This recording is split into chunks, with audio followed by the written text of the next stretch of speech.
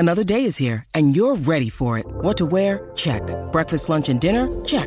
Planning for what's next and how to save for it? That's where Bank of America can help. For your financial to-dos, Bank of America has experts ready to help get you closer to your goals. Get started at one of our local financial centers or 24/7 in our mobile banking app. Find a location near you at bankofamerica.com/talktous. What would you like the power to do? Mobile banking requires downloading the app and is only available for select devices. Message and data rates may apply. Bank of America NA, member FDIC. G'day, Mike Hussey here, but you can call me Mr. Supercoach. KFC Supercoach BBL is back and there's 25 grand up for grabs. So what are you waiting for? Play today at supercoach.com.au. T's and C's apply. New South Wales authorisation number TP/01005.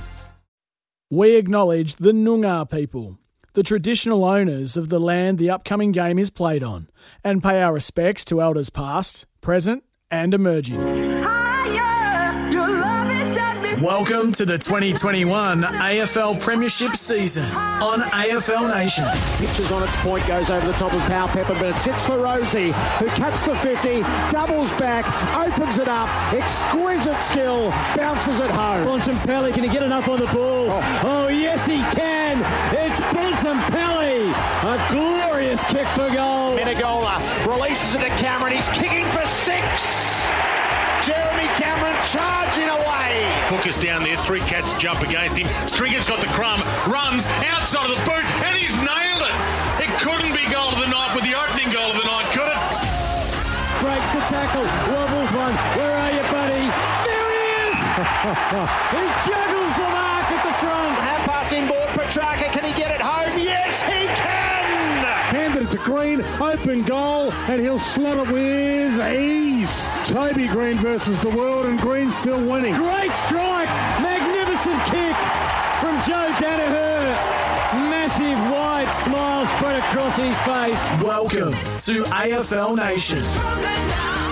It is a night framed almost entirely around the Demon Dream and the longest active premiership drought in our game. Melbourne hasn't been better placed in more than half a century, and steadily the faithful are giving themselves over to the idea.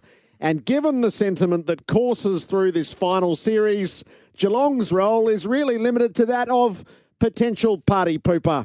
The first preliminary final in Perth, it's an awesome prospect. Melbourne and Geelong coming up on AFL Nation. Gerard Whateley alongside Anthony Hudson. Hello, Hutto. Hello, Gerard. Good evening to all the Melbourne fans and the Geelong fans, but the Melbourne fans particularly. Yes, I guess Chris got his Dr. Evil tonight, isn't he?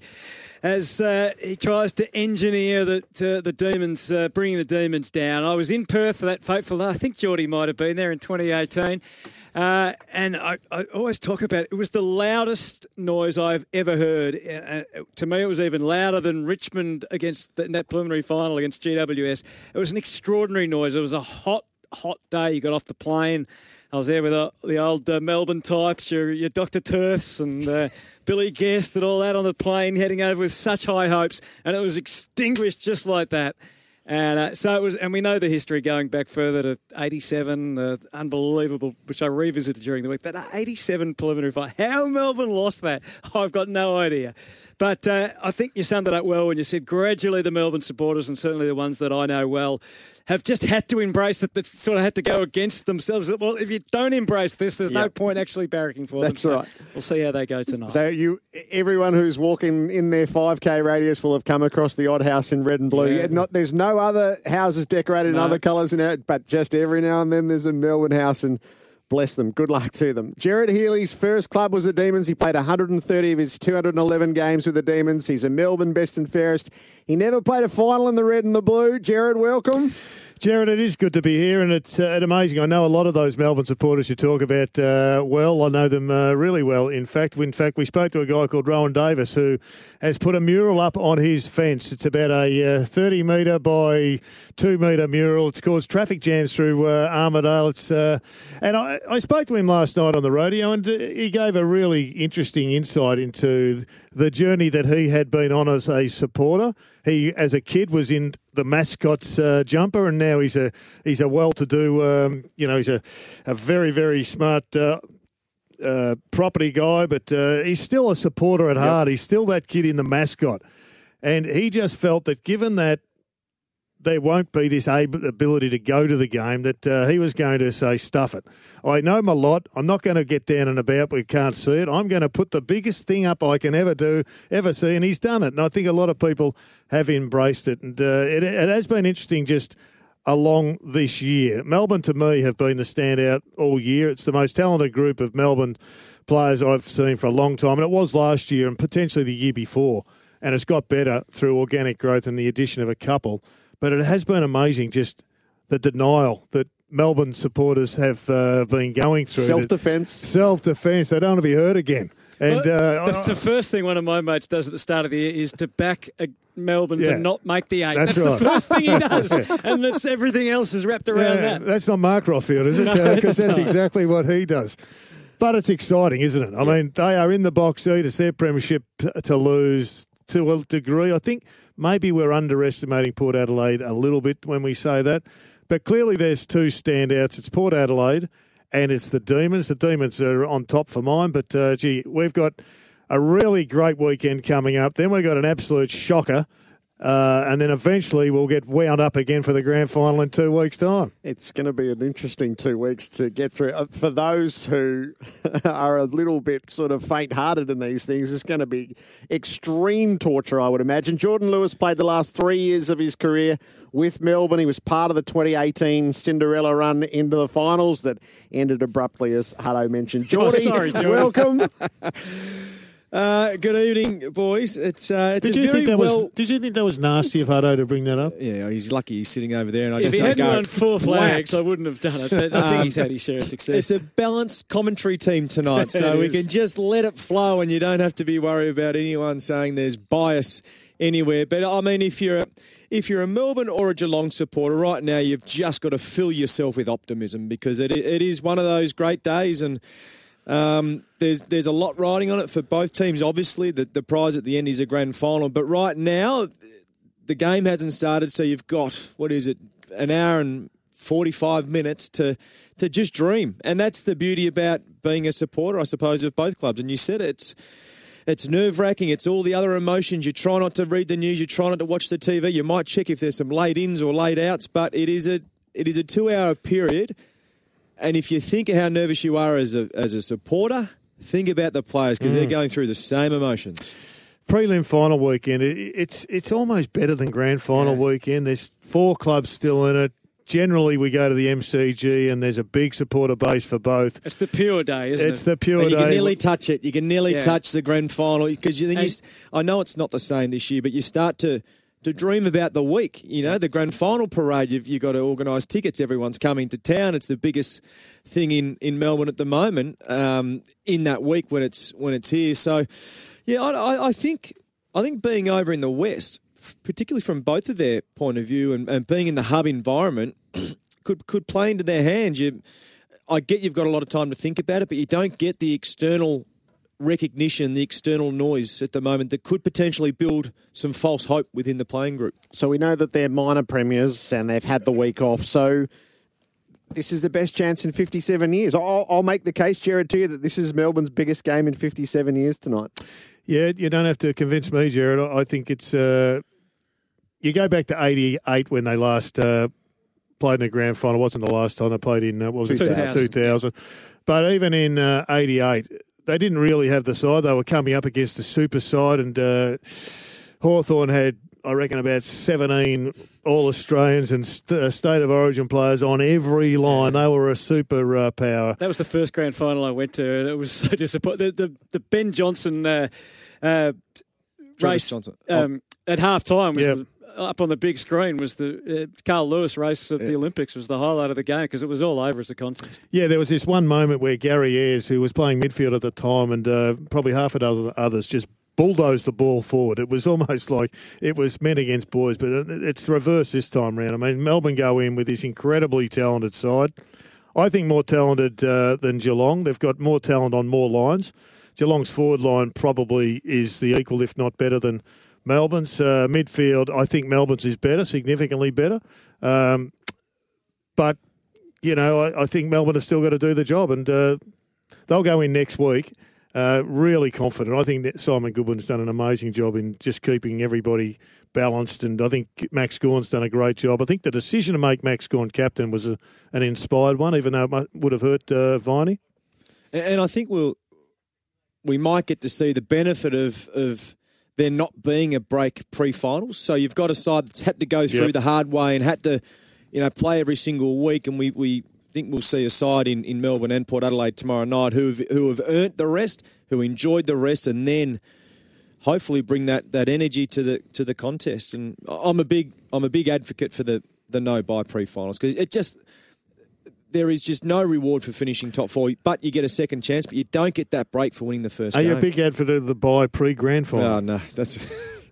I mean, it's got to be one of the more uninspiring decisions in Gillen's reign, surely. This just lacks any sort of logic. Yep. I mean, if there is a problem and the Cowboy decides to shut it down, at least we've got a week off. If we have a week off and then the Cowboy shuts it down, we've got 2 weeks off and we lose all manner of momentum. What about the explanation that was given around getting the teams over to Perth so they can participate, so they can train in front of fans, which included moving Port Adelaide, should they qualify, for the Brownlow, and spend the week in Perth? Their fans are in the other states. You are moving them away from their fans so they can't be part of it.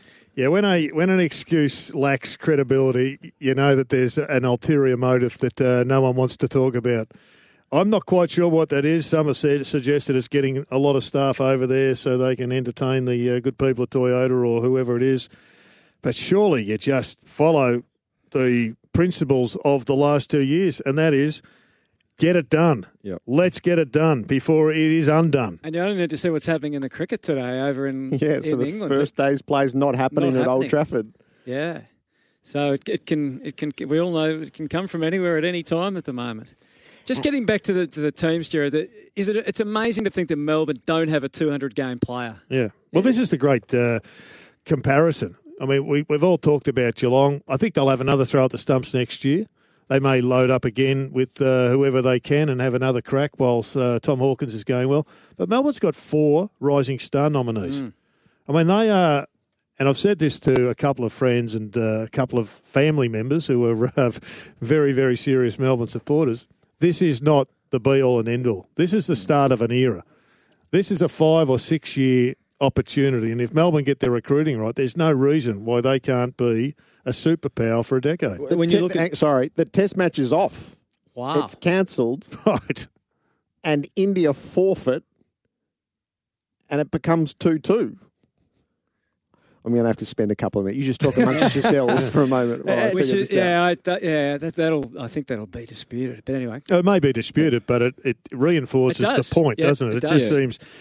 And we're going to talk more about this down the track without question, because there's nothing else to talk about next week, except why the hell are we talking about the bye? Yeah, good luck to all you media performers who are on. Yeah, imagine if you had a radio show every day and a nightly TV show. I mean, would it not be as bad in normal circumstances if you used the week, this was the week off and you had you had the Brownlow, you had all the awards and you had other stuff as well that was going on? Oh, I'm a big one for just playing. In a normal year, what you don't want to do as a player is to hang around and just to have to draw it out. You want continuity. So, think of Melbourne's situation. If they and Port Adelaide, they play the first final, they have a break. They play the prelim final, then they have another break. There's just no continuity. So if Geelong or the Bulldogs win, it's a huge advantage for them, isn't it? It may be, because potentially a huge advantage. Because they've clearly played every round. This might be their chance just to get that week off, that energise and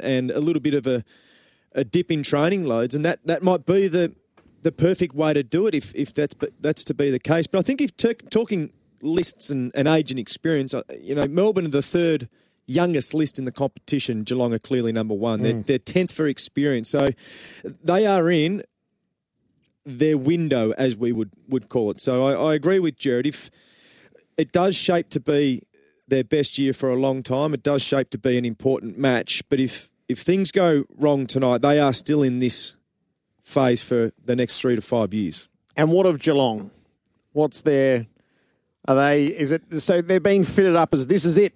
No, I don't agree with the this is it theory. I agree. I think that this is nearly it. And I spoke about that last week or 2 weeks ago when you could see what was going to happen to the club when your best 5 players aren't there. And that's not that far away because most of them are 32 or above. And they weren't there 2 weeks ago. They were out in the ground, but they weren't there, and they were just horrible.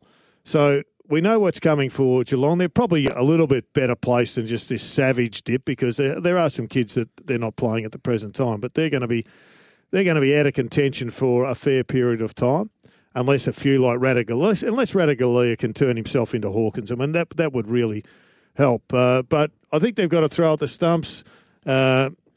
Dangerfield has had an average to poor finals campaign. Might be reasons there with his finger. But if they're to win tonight, he has to play well. If they're to win tonight, their A-graders have to play the game of their season because it's, Melbourne are probably up in the talent department. It wouldn't be that often that Geelong are playing a more talented side. And yet Geelong were 44 points up, close to three-quarter time just 4 weeks ago. I went back and watched that game and there was a dominant period for 10 minutes, but the rest of the first half was, I mean, if you didn't look at the scoreboard, you would think it was quite even. Yet they just sort of goal here, Hawkins goal, Cameron Lucky goal. So it just was that lead that just built and built. And then they had that 10-minute patch where they just, everything worked and Melbourne were completely off. And then the second half came around. So I think if you're Geelong, you're reviewing more what happened in the second half, how it went so wrong, especially around the ball and everything else. And they fell back into kicking to a lever and that Melbourne defensive structure. So you look at that two ways. They haven't got a way past or they've done that and they'll try to avoid that. So that for me is the fascination with how the game unfolds tonight. Because I think in that game, watching Geelong, when they sped the ball movement up, it actually caught Melbourne out because they couldn't get set. Yet we know how Geelong want to play. They want to build the ball up. You just think if that is the case, May and Lever will set themselves up down the line. It's so important that they don't have an Aliir impact like they did against Port Adelaide. Well, the difference is Ratugolea, isn't it? I mean, that's the difference from that match, and it's the difference from the game in round 23 And it was also Jeremy Cameron last week played a bit further up the ground, so he can be that compete in the air and turn around and deliver it inside forward 50. Ultimately, I reckon the game is a ground ball game and it's a running game. And it's also a kicking game. And Geelong are focusing on the kicking. I don't think they've got the running game. Yet Melbourne have got the kicking game. They've got the marking game. They've got the running power. And Richmond's domination was based on a lot of things. But ultimately, I reckon Richmond's greatest strength was they had about 13 elite runners in their side.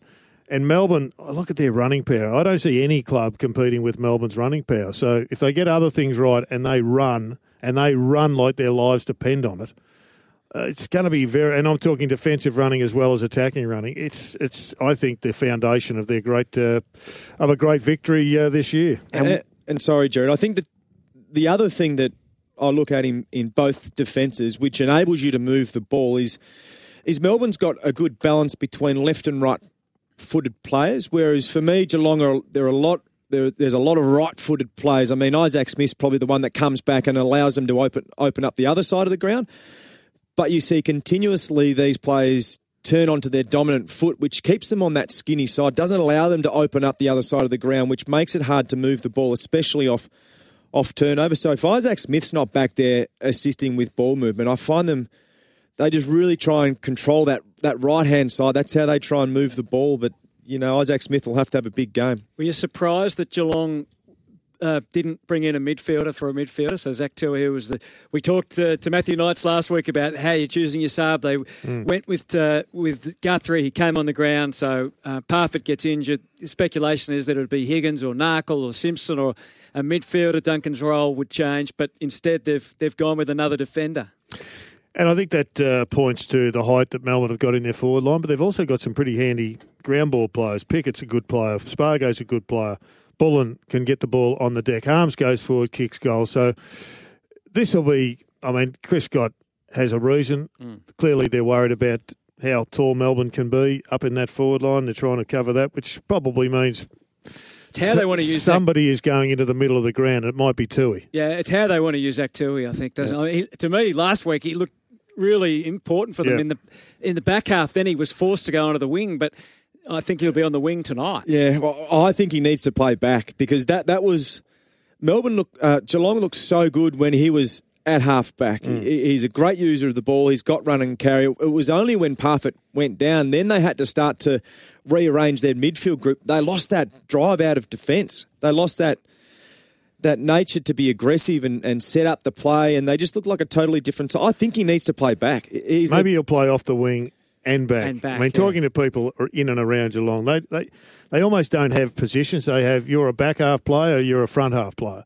Yeah. And Isaac Smith is a wingman, but he's a back half player. And I think Tui is probably going to be a wingman and just play in the back half. He may even kick the ball out half a dozen times, but I reckon it bounces. He'll probably come off the wing. Yeah, and I think that's the challenge if his endurance base is up to it, because he might match up on Langdon.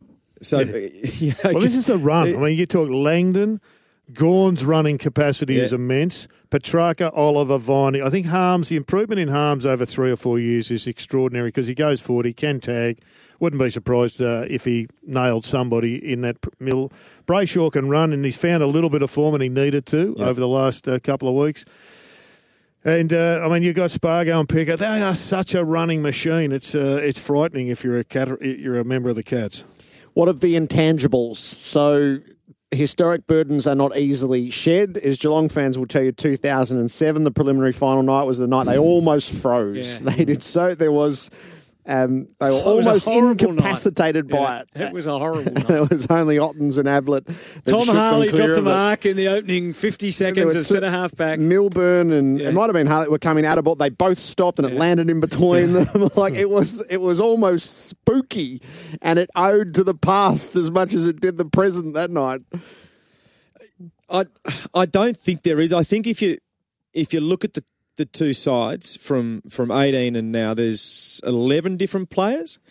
And a lot of the players that were playing back then were just young. This was their first experience. It wasn't a great experience, but I mean, there was no... Lever does his knee halfway through the year. May's not there. So that already is a much better improvement. I mean, Petrarca's game has gone to another level. Oliver was, solid enough back then, but clearly gone to another level. Max Gawn's become captain. So there's so much that has changed. I think you could maybe make the point if it was West Coast prelim final in Perth, then those memories might come back. But I think different side, a lot has changed personnel and experience-wise. I don't think there'd be any lingering of those memories. I just don't.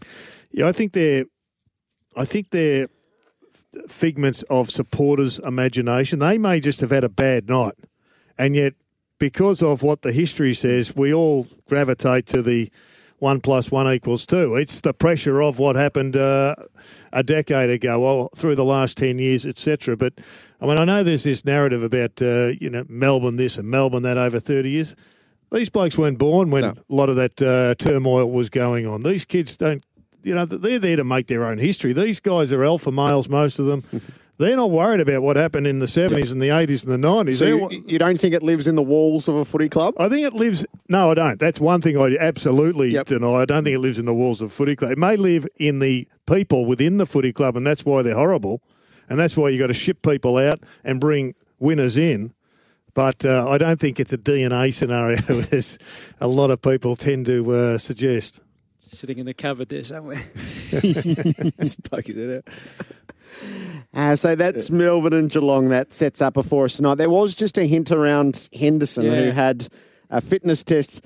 If he's had a fitness test on his hamstring yesterday, he shouldn't be playing, regardless whether he got through it or not. Not on what we saw 2 weeks ago. The world-famous Chris Scott late moves. Henderson out, therefore... That explains why Guthrie's in and Narkle comes in. Well, you'd think they were going to do funny buggers that they wouldn't have named Guthrie, though, wouldn't you? So, I don't know. Just on Geelong, I mean, it goes back to the issue with Geelong. That, like, Chris got won a flag, and I think it was his first year, didn't he?